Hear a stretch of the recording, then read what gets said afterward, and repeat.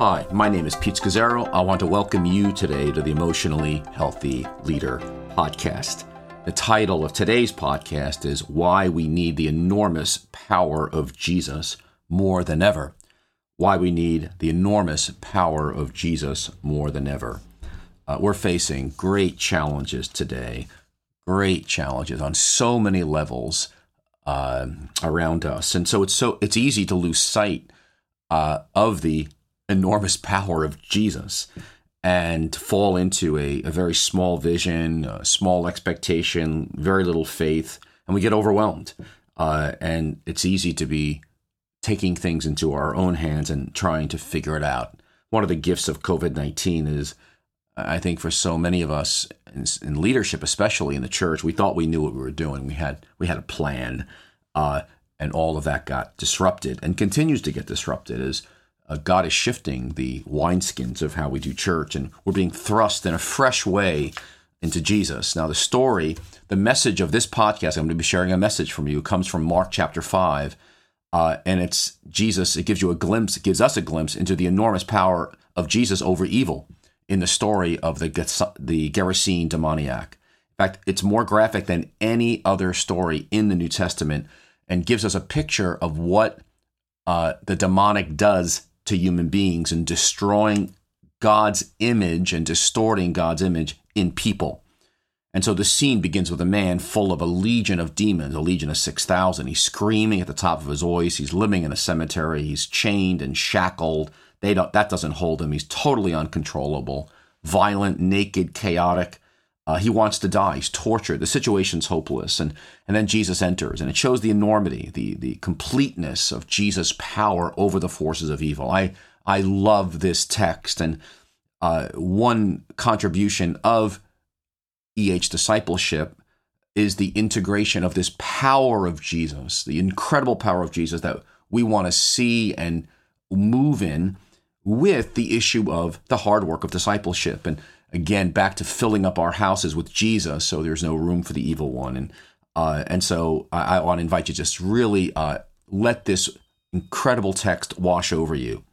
Now, one of the ways that we embrace the power of Jesus together is also to do practices as teams so that Jesus actually fills our house. And so I want to invite you to go to emotionallyhealthy.org/team, and you'll see a number of trainings I did. It's free trainings on Sabbath, rule of life, genogram, emotionally healthy skill, community temperature reading, and it's got some notes and videos of how to actually, again, fill your house with Jesus, and again, allowing the power of Jesus to flow through you and your team that you're leading. Just go to emotionallyhealthy.org team. Check that out.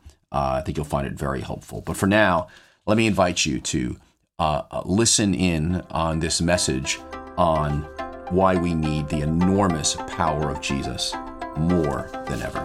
Enjoy. You need a Bible, raise your hands, we'll give you one. We're in Mark 5, in a series in the Gospel of Mark. Last week I was in Colombia for the weekend and for 4 or 5 days at a conference there. And next week I'll tell you about it. I'll share about it in some detail. ¿Cuántos colombianos tenemos aquí en la casa? Levanten la mano. Los colombianos están aquí. Qué bueno. All right. Hablaremos la semana que viene. I know last week Rich preached a great message about God sitting on a throne, that Jesus, therefore, can sleep on the boat. Then he quoted Dale Bruner, who said, at times, sleeping with confidence pleases Jesus more than praying with fear. I was watching the sermon, and I realized there's a big roar in the audience. I'm like, wow. Everyone was real excited about sleeping with confidence. And I said, gee, I'm just glad everybody showed up this morning. I said, everybody's going to sleep in after that sermon by Rich last week. So I had some anxiety coming this morning. I thought about sleeping in myself after that sermon. But anyway, it's great to be here. We're going to read Mark 5, a great passage of Scripture. We're going to read a whole 20 verses. So as we read it, I want to ask that you would imagine yourself in the text. Is Jesus crossing over the Sea of Galilee to a Gentile area where the disciples had never gone? It's got cemetery and tombs. And so you got to just try to picture the scene as the 12 disciples get off the boat with Jesus. All right, and this man comes racing toward him. And it's got such graphic detail that it's meant to be imagined, that you're in the text, that you could feel it, all right? The anxiety, the fear, the power, all right? Chapter 5 of Mark, beginning at verse 1. They went across the lake to the region of the Gerasenes. When Jesus got out of the boat, a man with an evil spirit came from the tombs to meet him. This man lived in the tombs, and no one could bind him anymore, not even with a chain. For he had often been chained hand and foot, but he tore the chains apart and broke the irons on his feet. No one was strong enough to subdue him. Night and day among the tombs and in the hills, he would cry out and cut himself with stones. And when he saw Jesus from a distance, he ran, fell on his knees in front of him. He shouted at the top of his voice, "What do you want with me, Jesus, Son of the Most High God? Swear to God that you won't torture me." For Jesus had said to him, "Come out of this man, you evil spirit." Then Jesus asked him, "What is your name?" "My name is Legion," he replied, "for we are many." And he begged Jesus again and again not to send them out of the area. A large herd of pigs was feeding on the nearby hillside. And the demons begged Jesus, "Send us among the pigs. Allow us to go into them." He gave them permission, and the evil spirits came out and went into the pigs. The herd, about 2,000 in number, rushed down the steep bank into the lake and were drowned. And those tending the pigs ran off and reported this in the town and countryside. And the people went out to see what had happened. And when they came to Jesus, they saw the man who'd been possessed by the legion of demons sitting there, dressed and in his right mind. And they were afraid. Those who had seen it told the people what had happened to the demon-possessed man and told about the pigs as well. Then the people began to plead with Jesus to leave their region. And as Jesus was getting into the boat, the man who had been demon-possessed begged to go with him. Jesus did not let him, but said, "Go home to your family and tell them how much the Lord has done for you and how he has had mercy on you." So the man went away and began to tell in the Decapolis how much Jesus had done for him. And all the people were amazed. Amen. Let's pray together. And so, Lord, I pray that as this Gerasene man made room for your power, may we this day make room for your power to be unleashed in us personally and corporately. So come visit us by the Holy Spirit through your word, I pray in Jesus' name. Amen. Now, as we're in the book of Mark doing this series, the New Testament brings us behind history to what's really going on. And that's it. There's an enormous warfare, spiritual warfare going on over your life and my life. There are powers, principalities, rulers of the air, the Bible says, right now over your life and over my life. And so we're called to this awareness, not paranoia, but awareness that there's a spiritual warfare going on. And it's no joke around our lives. That's why Paul writes, we're not unaware of the devil's schemes. He writes in 2 Corinthians, or the Lord's Prayer, our Father who art in heaven. It closes with, forgive us our trespasses and forgive those who trespass against us. And it goes, and deliver us, it closes, from the evil one. So every day that it's to be in our awareness that there is a warfare going on. There are demons, powers, and principalities. So when you read the newspapers and behind events, we recognize there's a struggle going on behind the scenes. So you're struggling not just against circumstances, not just against situations, not just against certain people. You're not just struggling against your institution you may be working at or participating in, that there's powers behind these things and our struggles with that. And so when Jesus comes and invades earth, he's crucified, he rises from the dead, there's a galactic battle that goes on here on the earth. And the domination of evil powers is broken. And so we talked about 2 weeks ago how Jesus gives this parable of, to understand him, he says, I bound the strong man. Remember that in Mark 3. So that people, his possessions, can be set free. And that I've come to set people free from bondage to the evil one. And so, but there is a Satan, Jesus says, who's exercising a real influence in the world. So we talked about how, the reason the Son of God appeared, 1 John 3:8, was to destroy the devil's work. No qualms about it. and that Jesus, having disarmed the powers and authorities, that's referring to demonic powers and authorities, he disarmed them. He broke their power. Now he made a public spectacle of them, triumphing over them by the cross, Colossians 2. So this story is so important because it is the most graphic story in the New Testament of Jesus, destroying the demonic. There's nothing like it. It's so detailed. In fact, it's repeated in Matthew and Luke as well. It's such an important story because it gives us a picture of what the evil one is seeking to do against human beings. And that is, he is out to destroy and distort the image of God in human beings. That is the goal of all satanic power. Distort, twist, and destroy the image of God inside of you. But that the work of Jesus is, this passage shows the completeness. I don't know what word to use here. Completeness, the enormity of Jesus' power over forces of evil. I mean, it's a picture here, and we're meant to feel the picture, to take it in and actually apply it. So remember that you're going to have this picture of great power in just a moment. You're going to see. But at the same time, Jesus says in chapter 4 of Mark, the kingdom of God's like a mustard seed. It's the smallest of all seeds. In fact, it's almost invisible, imperceptible. And so you've got to make sure you're watching it. So you've got this image of the kingdom of God is very small. It's slow. It's imperceptible. It's almost invisible. You got to make sure you're discerning to see it. Yet at the same time, in this passage, we're going to see is explosiveness of power that's in your face. So they're both true. So just hold on to that mustard seed for balance. Okay, so here's our theme today.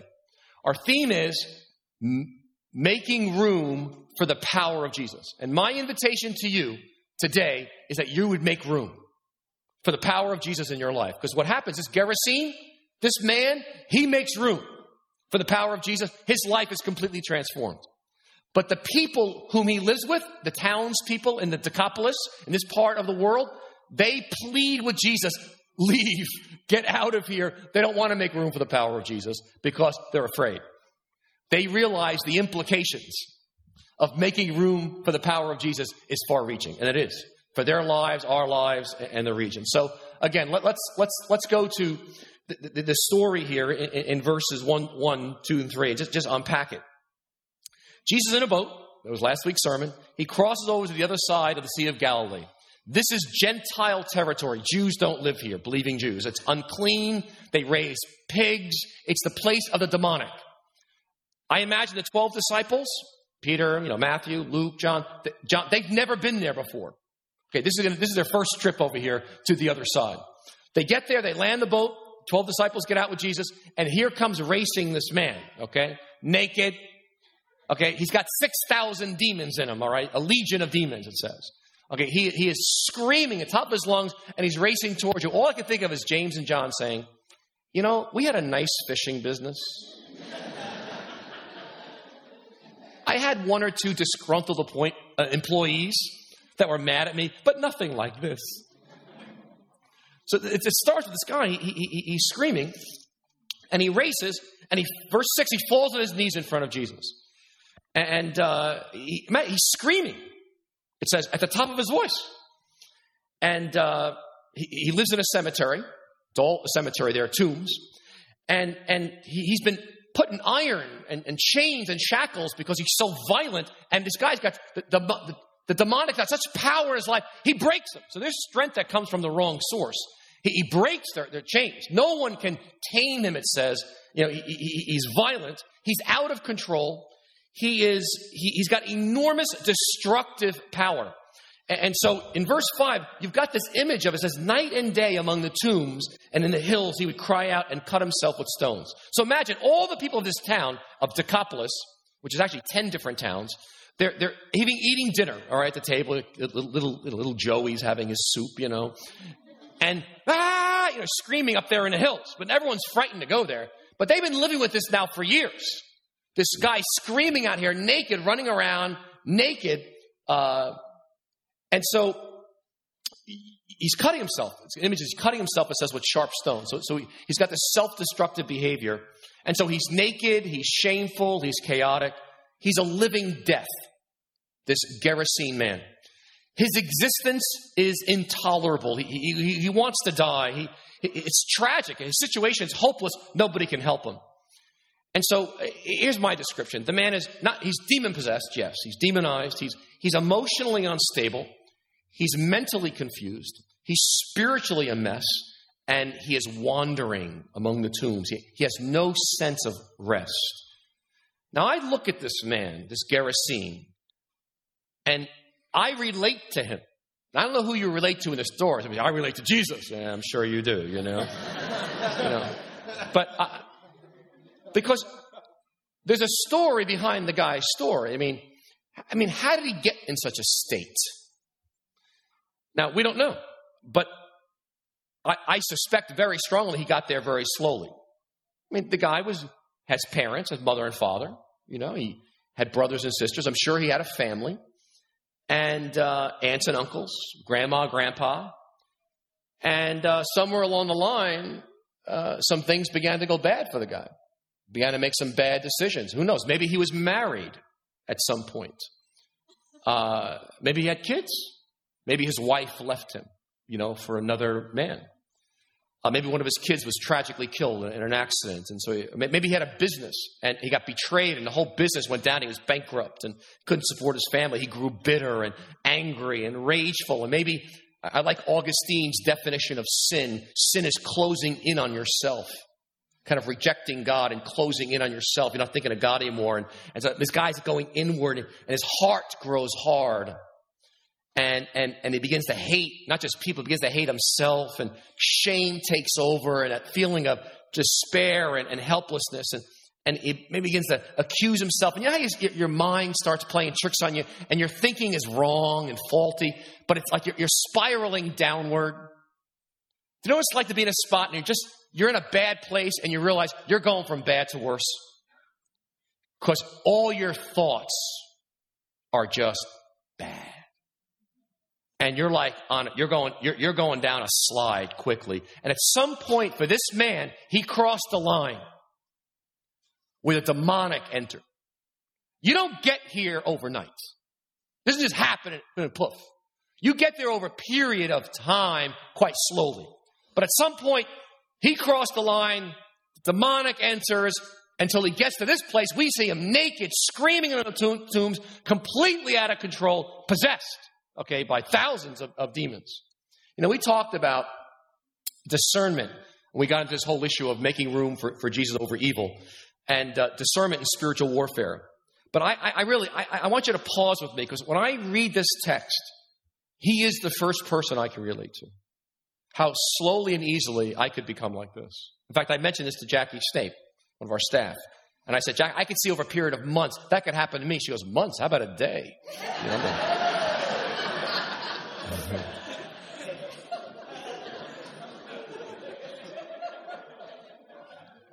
but see, if you read this passage and you can't relate to the man, this Gerasene man, you don't know your capacity for evil. You don't know yourself, that apart from Jesus, man, you're in big trouble. You know, 2 weeks ago, 10 days ago, they captured Ratko Mladic, the Serb commander, that was accused of Europe's worst massacre since World War II. He was 15 years in hiding. They finally found him. And he had led the Serbian forces during that war in the former Yugoslavia, 1992, 1995, and when Bosnia was seceding from Yugoslavia. And he led, at least he's charged with leading a genocide of 8,000 men and boys in the Muslim town of Srebrenica. And I watched the video. It was incredible because they have footage. I mean, they have footage of him with his soldiers, young soldiers, young men, Serbian soldiers. And it shows them putting all the women and men. The United Nations is watching this. They don't do anything, but they're watching. They put the women and children on buses, take away. They take the men and all the boys with them. And they rifle them, kill them all. 8,000 massacre. And you say, oh my gosh, Mladic, oh my God, But how could that happen? I mean, it was like an unleashing of something so demonic and evil. Imagine those 8,000 families. I mean, you're just like, but I totally understand how that could happen. Absolutely. I mean, it happened over decades. of hatred. And in fact, if you know the history of Bosnia and Serbia, it goes back to the 1300s. A war that the Muslims with the Serbs and the hatred, they began to nurse it, and a resentment towards, Bosnian Muslims, and the Serbs. And you do that over decades, and centuries. Yeah. You cross a line at some point. And some evil powers take over that. It's almost inhuman. Parker Palmer, many of you know his name. He's a great author. And he writes about very few people, he says, understand the Holocaust. They know it in their heads, but they don't really know about the Holocaust. Because to know about the Holocaust, you have to understand something much deeper about it. And he says, he writes about himself. He goes, yeah, I understood the facts of the Nazis, but at arm's length. He goes, but I removed those horrors of the Holocaust. They were like from another planet, he says. They didn't really happen to like human beings. So he goes, it had nothing to do with me, the Holocaust. But he goes, yet, he writes, my own community had its own violence at work. He lived in an area in the Midwest where Jews were, because of redlining real estate practices, all had to live in pretty much the same neighborhood.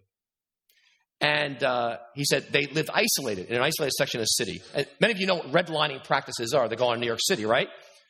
We don't want to live near certain people.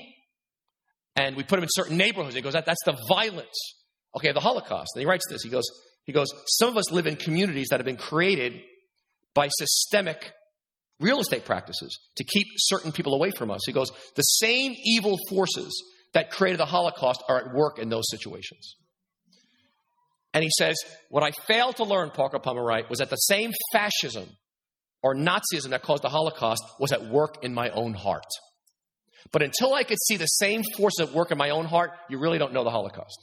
If you don't see that you're capable of such a thing. And he says, what do? When we're threatened by people, what do? We write them off. We do it with a remark, a sarcastic remark, a cut, a tone of voice. We give them the silent treatment. We withdraw from them, something to just cut them into pieces. And he goes, we do that kind of violence, and we don't relate to the fact that we got the murder in our own hearts. But you do that enough, and at some point, you cross a line. And there's all kinds of justification for it, and evil just kind of blossoms and grows. But beneath, so I don't want to leave that point about the slow downward spiral for any of us in this room. And don't ever think that anybody's above it. But nonetheless, this Gerasene man is in a bad place.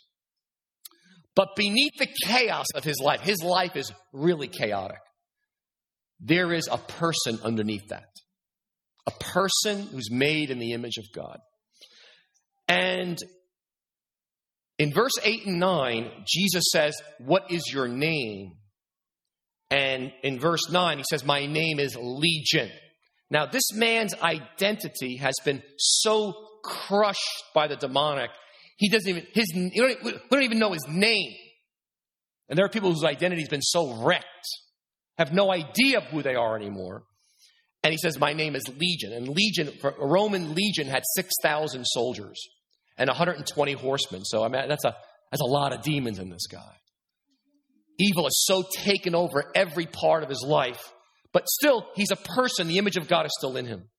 But God's got a plan for this guy's life. You see, God's got a mission for him. God's got a destiny for this man. God put this Gerasene on earth for a reason and a purpose. And yet we see the evil one. What does the evil one want to do with you? He wants to kill you. Make no mistake about it. I mean, what happens to these demons go into the pigs go off a cliff and drown. Because that shows you that is the destiny of what Satan wants for every human being. Destroy you.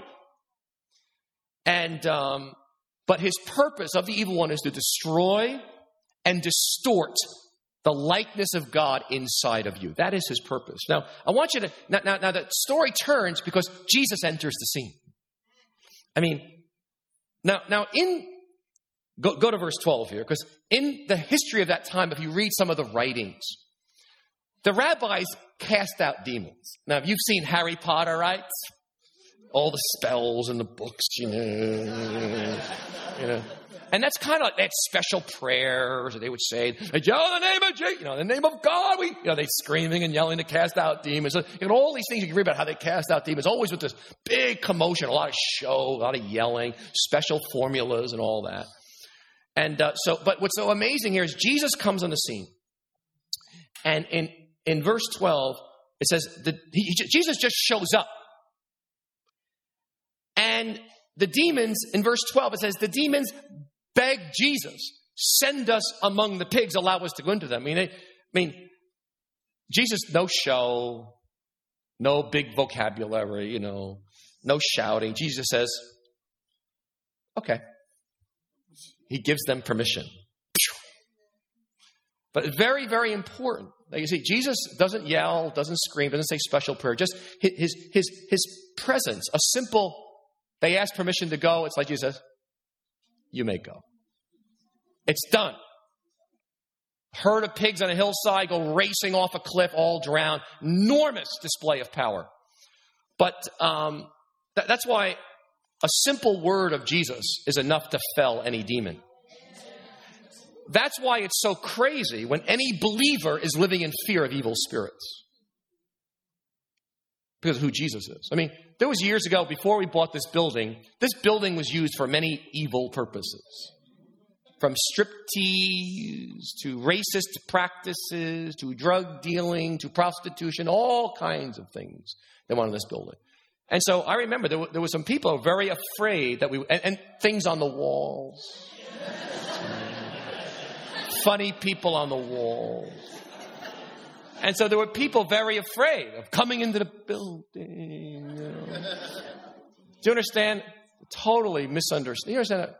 Just the presence of Jesus. His presence alone is enough to end all discussion. And the presence of Jesus is an exorcism. It releases power. And when you receive Christ and become a Christian, the great miracle of Christianity, unlike all other world religions, is the God of the universe lives inside of you. It's called, in Colossians 1:27, one of the great mysteries is Christ in you, the hope of glory. Christ says in John 14, I'll make my home in you. That's the miracle. God inside of you. What are you afraid of? And so, if you're working in Wall Street or in the financial district, you understand, you may hate your office mates. You may think they're all demonized. Okay? But you walk in that office, the presence of Jesus inside of you, do you understand? It's like a deliverance in the place. Just, you're there. Because Jesus is there inside of you. If you're a teacher or a principal or vice principal, or you're a student, you go to class tomorrow, you're saying your presence in that class is Jesus walking in that place. It's like a deliverance. It's like something's happening. There's not just an announcement of power. There is a projection of power goes on. Because of Christ. Not because you're special. It's because of Him. Right now, there's children's church going on. They're teaching a class there. They're bringing truth to these kids. You understand? There's a deliverance going on in children's church right now. When we worship right now in this room, New Life Fellowship on Queens Boulevard, by its very existence, breaks the power of Satan. Just the very existence of a small group as it opens up Scripture. Do you understand? There is a presence of truth that's happening right at that moment. It breaks satanic power. That's why for many of you, it's such a warfare to get to church. Even when you're in worship, you feel like it's like the heavens open. Absolutely, it's open. Of course, in prayer. Why? To get you from prayer, because prayer just opens heavens. And the word, it's an announcement and a projection of power. The very presence of Jesus. We don't need special incantations and emotions. No, it's Him and His presence. So, we're to look at this man. Look at verse 15. I want you to look at this verse here about the enormity of Jesus' power, because this guy, this Gerasene, from the other side of the lake. Okay, now here's a passage. When they came to Jesus, they saw the man who had been possessed by the legion of demons, sitting there. This is verse 15, dressed in his right mind, and they were afraid. Okay, let me ask you this first. Verse 15. Now, first, okay, the man is sitting there. So he used to run wild. Do you understand? He was out of control, running all over the place. He was restless. Do you ever feel restless? Do you ever feel full of anxiety? Okay. This man is now, the power of Jesus has come. He's been doing this now apparently for years, out of control. Okay, the enormity of the power of Jesus has been unleashed in this guy's life. He has made room. And now he is sitting. Now that word for sitting was an idiom of that time. What that means is it was used to say, to indicate I am sitting at a rabbi's feet as a disciple. He is now sitting to learn from the word of Jesus. Like Mary sitting at the feet of Jesus in Luke chapter 10. Not only that, it says he is dressed. And he's dressed. Now, before he was naked. Have you ever felt so exposed? It was just too exposed in a shameful way. And you're like, oh my gosh. Well, this man is dressed. Now, in ancient times, the word dressed was the word, that word is the word used that when a man adopted a son. Okay, they put his robe on him, and he dressed them. So many scholars believe that for him, this was a formula for adoption. To clothe a man was to adopt him. That's why this man wants to stay with Jesus, because Jesus, I now belong to you. Just like an adopted father would wipe out all the debts from the past of that son. All your debts have been cleaned, all your sins forgiven. You're now mine. He's now clothed. And he's sitting at the feet of Jesus. And not only that, he is in his right mind. Have you ever felt like you were out of your mind? I'm sure your friends have thought you were out of your mind. My wife has thought I'm out of my mind more than once. But again, before, he's fragmented, he's scattered, he's all over the place. Now he's in a place of contentment and deep rest. He's centered. The word for me is he's centered. He's thinking, he's in his right mind. You see, Jesus can transform a person like no other power in the universe. Listen, there are many world religions out there, many religions. And there are conversions that happen to cults and all kinds of things, to business ideas. But because God created us and wired us for conversion to him. But when a person comes to Jesus Christ, meets him, Jesus takes up residence inside of them. Friends, there's a power unleashed here like no other in the universe. That could take a man like this, Gerasene, completely out of control, not sitting, but running around racing chaotically, naked and out of his mind, and the person sitting, they're dressed, and they're in their right mind. There has been a powerful transformation, the enormity of a release of the power of Jesus in a person's life. There's nothing like it. Imagine yourself making room for the power of Jesus. What would happen to your life?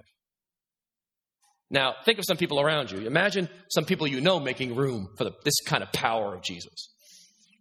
You got some hardened people around you? They're the last people that would ever come to Jesus. They're hardened, they're out of control, they're scattered, they're uncentered. Imagine the power of Jesus released in their life. Just see it for a moment. Now, think of yourself making room for this power of Jesus. Now, remember from 2 weeks ago, it's an event. This happens in a moment, but yet it's a process as well. Remember, you have to fill up the house in Matthew chapter 12. Jesus told a parable that if a demon goes out, you better fill the house up with Jesus, or 12 more are going to come back, or 7 more are going to come back.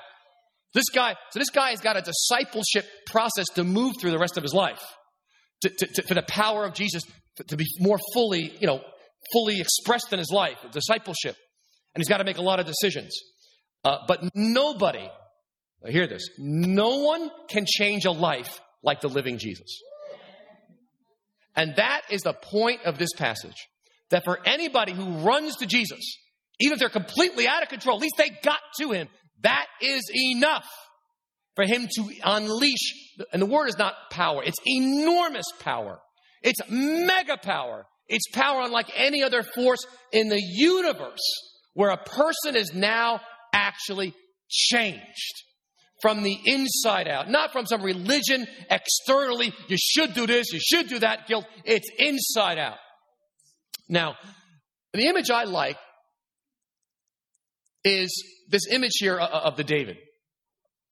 And I remember seeing this when I was a college student, and I was not into art at that time. But I remember seeing this sculpture of Michelangelo and saying, this is hard to believe. That a person could craft such a work of art, the muscles, the hands, the eyes. I mean, that's from marble. And from that time on, I was captivated by art. But it came from like a block like this. Now, it is one of the greatest works of art in history. We know that. And but I want you to, that's only a work of art. Okay, it's a block of marble. But when God says that he makes human beings in his image and his likeness, what he's saying is that you are something indescribable. You are much more awesome, beautiful, and magnificent than any work of art, Grand Canyon, Niagara Falls, or mountain range. You're a human being made in my image. You are indescribable. You are crowned with glory and honor, it says in Psalm 8. I made you a little lower than the angels. Jerry and I like the word, you are unrepeatable. There is nobody like you, nor will there ever be on the face of the earth like you. Unrepeatable, indescribable, magnificent. You are made in his image. That's you. But because of sin in Genesis 3, in the human race, this image of God in you has been disfigured and distorted. It has been smothered. And because of the reality of personal evil, which is you moving through events, that image of God has been wrecked. And so we underestimate what it means that the image of God in us, how God originally made us, has been distorted, and what it means to have been shut down, because Jesus came to restore that. Listen, the consequences of being raised in certain families or cultures or institutions or in churches or certain friends or jobs or words said against us that just crush us and the image of God, how he originally made us. Some of you in this room have been through abuse physically, sexually, emotionally, violence done to you. Some of you have done violence to yourself. And thus, who you really are, your true self in Christ, has been so damaged. And behind that was the evil one, unquestionably. And you've made some bad choices. And so as a result, many of us, we find our identity in what we do, our achievements. We find our identity in owning things and being powerful, or we find our identity in achievements and what other people think. And unconsciously, we wrap ourselves in this false self that's not really us. Now, you see, Jesus comes in this Gerasene man's life and he liberates him. He frees him to this when he was buried in here. That is what Jesus came to do. He died and rose again to free us, friends, and to restore us to who we're really meant to be. But I recognize I'm not always centered. Even as a believer, listen, when I was 19, it was a miracle, the enormous invasion of power in my life. Absolutely. Became a Christian. But I'm telling you, I continue to have many moments where I'm like, okay, God, let's finish the job here. Like the change is happening slow because other areas God's working on in my life. And I find myself disoriented because the kingdom of God is like a mustard seed. It's slow, it's imperceptible. There are moments of great explosive power, but for much of the Christian life, it's slow, imperceptible change. Think of you, those of you who are parents know exactly what I'm talking about, raising kids. But I'm working on just being centered. I mean, I'm like, I want to be centered. Personally, right now, I'm like, I look at this man sitting, he's centered. He's sitting, he's dressed, he's in his right mind. I mean, he is just centered at the feet of Jesus. I want to live my life. I want to be centered at work. I want to come to new life and be centered. I want to be in an interaction with Marcus or people, even a difficult interaction. I want to be centered at the feet of Jesus. I want to make decisions about my week or about my future from a centered place, not scattered place. I'm looking for every interaction to be centered. This has been my great growth curve. And I find myself like, wow, Lord, transform me. Because I realize this passage, you've got to hold intention here. We don't like a mustard seed. We want to be like, let's make it power like Rome, like Athens. Jesus is not showy. And he doesn't give us what the world gives us. And Jesus does not crush people with his power and truth. So it's a balance. I can just see that Gerasene man in a small group. And he's now maybe he's back with his wife, or he's got some friends, and now he's like saying, okay, look, Gerasene, you have to speak in the eye. No more blaming other people. Okay. Oh, this is killing me. Yes. In the body of Christ here, Mr. Gerasene, we do clean fighting, not dirty fighting anymore. Okay, so we got to learn clean fighting. I want you to listen now. They're going to say some things they don't like about you, your anger and stuff. So he's got to do discipleship. He's going to be silent for a few minutes before the Lord be still. Oh, I'm not used to being still. Yes, it's part of your training, Mr. Gerasene. So you understand? He too is going to have to walk through discipleship, like we all do, being a follower of Christ and learn. So when I was in Colombia, I met these two ladies last weekend, and they to me demonstrated two women who made room for the power of Jesus. Now, the woman on my left is named Edelmira Sanchez, and she's a mom with 6 children, and she lives in a small town near Cali, Colombia. And she was a leader in the church, a small group leader, when the paramilitary or the guerrillas came into town and they assassinated the senior pastor. And so she became the senior pastor in his place. And the reason she did, because they threatened to kill anybody who's going to be the senior pastor. And they actually came with guns to the church. Okay, but I said, well, were you afraid? She goes, yeah, I was afraid, but I wasn't going to let them intimidate me. And so she became the senior pastor, and the church actually has added several hundred people to it. And she's planted 3 other churches, and she created this whole orphanage for 350 kids, and she's very quiet. I mean, I'm like, you're kidding. I mean, she's telling me this story, and I'm like, a very quiet woman, and she's in a denomination that doesn't believe in women pastors.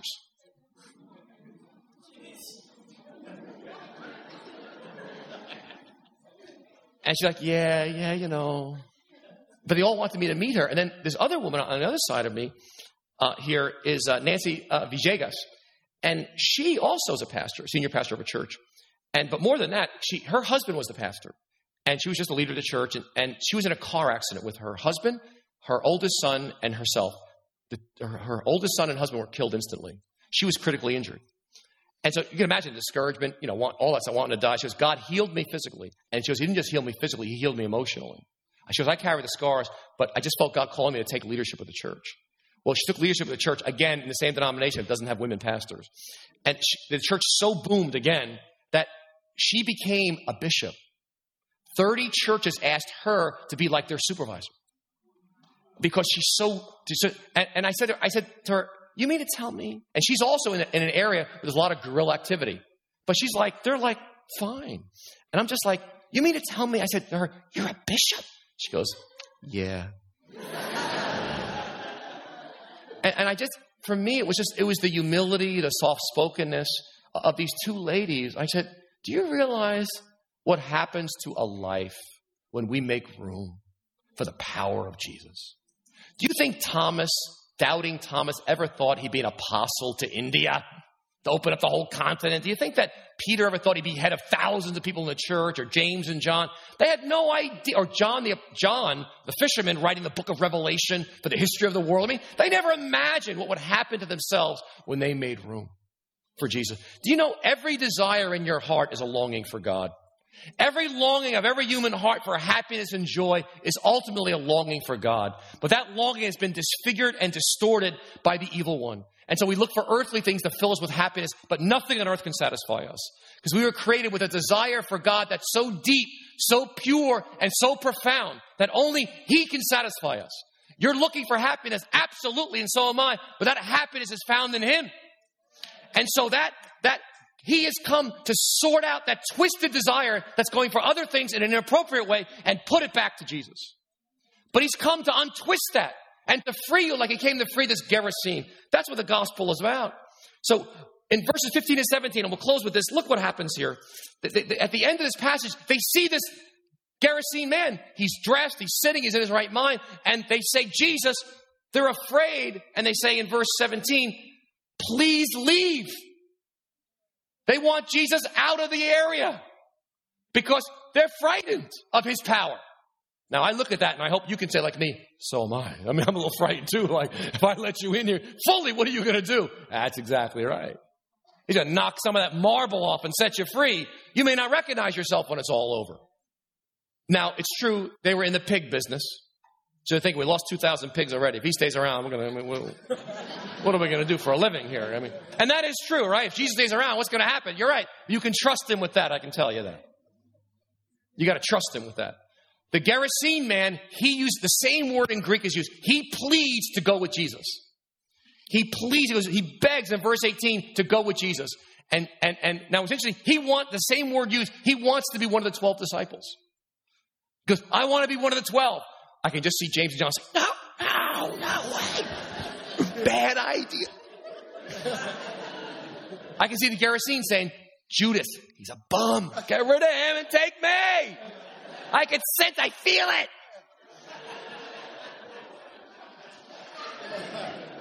You can imagine what's going on in that discussion, huh? That must have been some board meeting, I'll tell you. Jesus tells him no. Tells him no. And if you read a couple chapters later, Jesus leaves that region called the Decapolis, or 10 towns. Jesus comes back, 6 months, a year later, and now, because the man stays, and he does what Jesus said, tells everybody what God has done in his life. When Jesus returns, it says there's 4,000 there, and Jesus feeds the 4,000. God uses this man tremendously. So just, God says no to you, he's got a better plan for you. So do whatever he says, all right? It'll work out. Even though you may think it's a bad plan, but it'll turn out to be a great plan.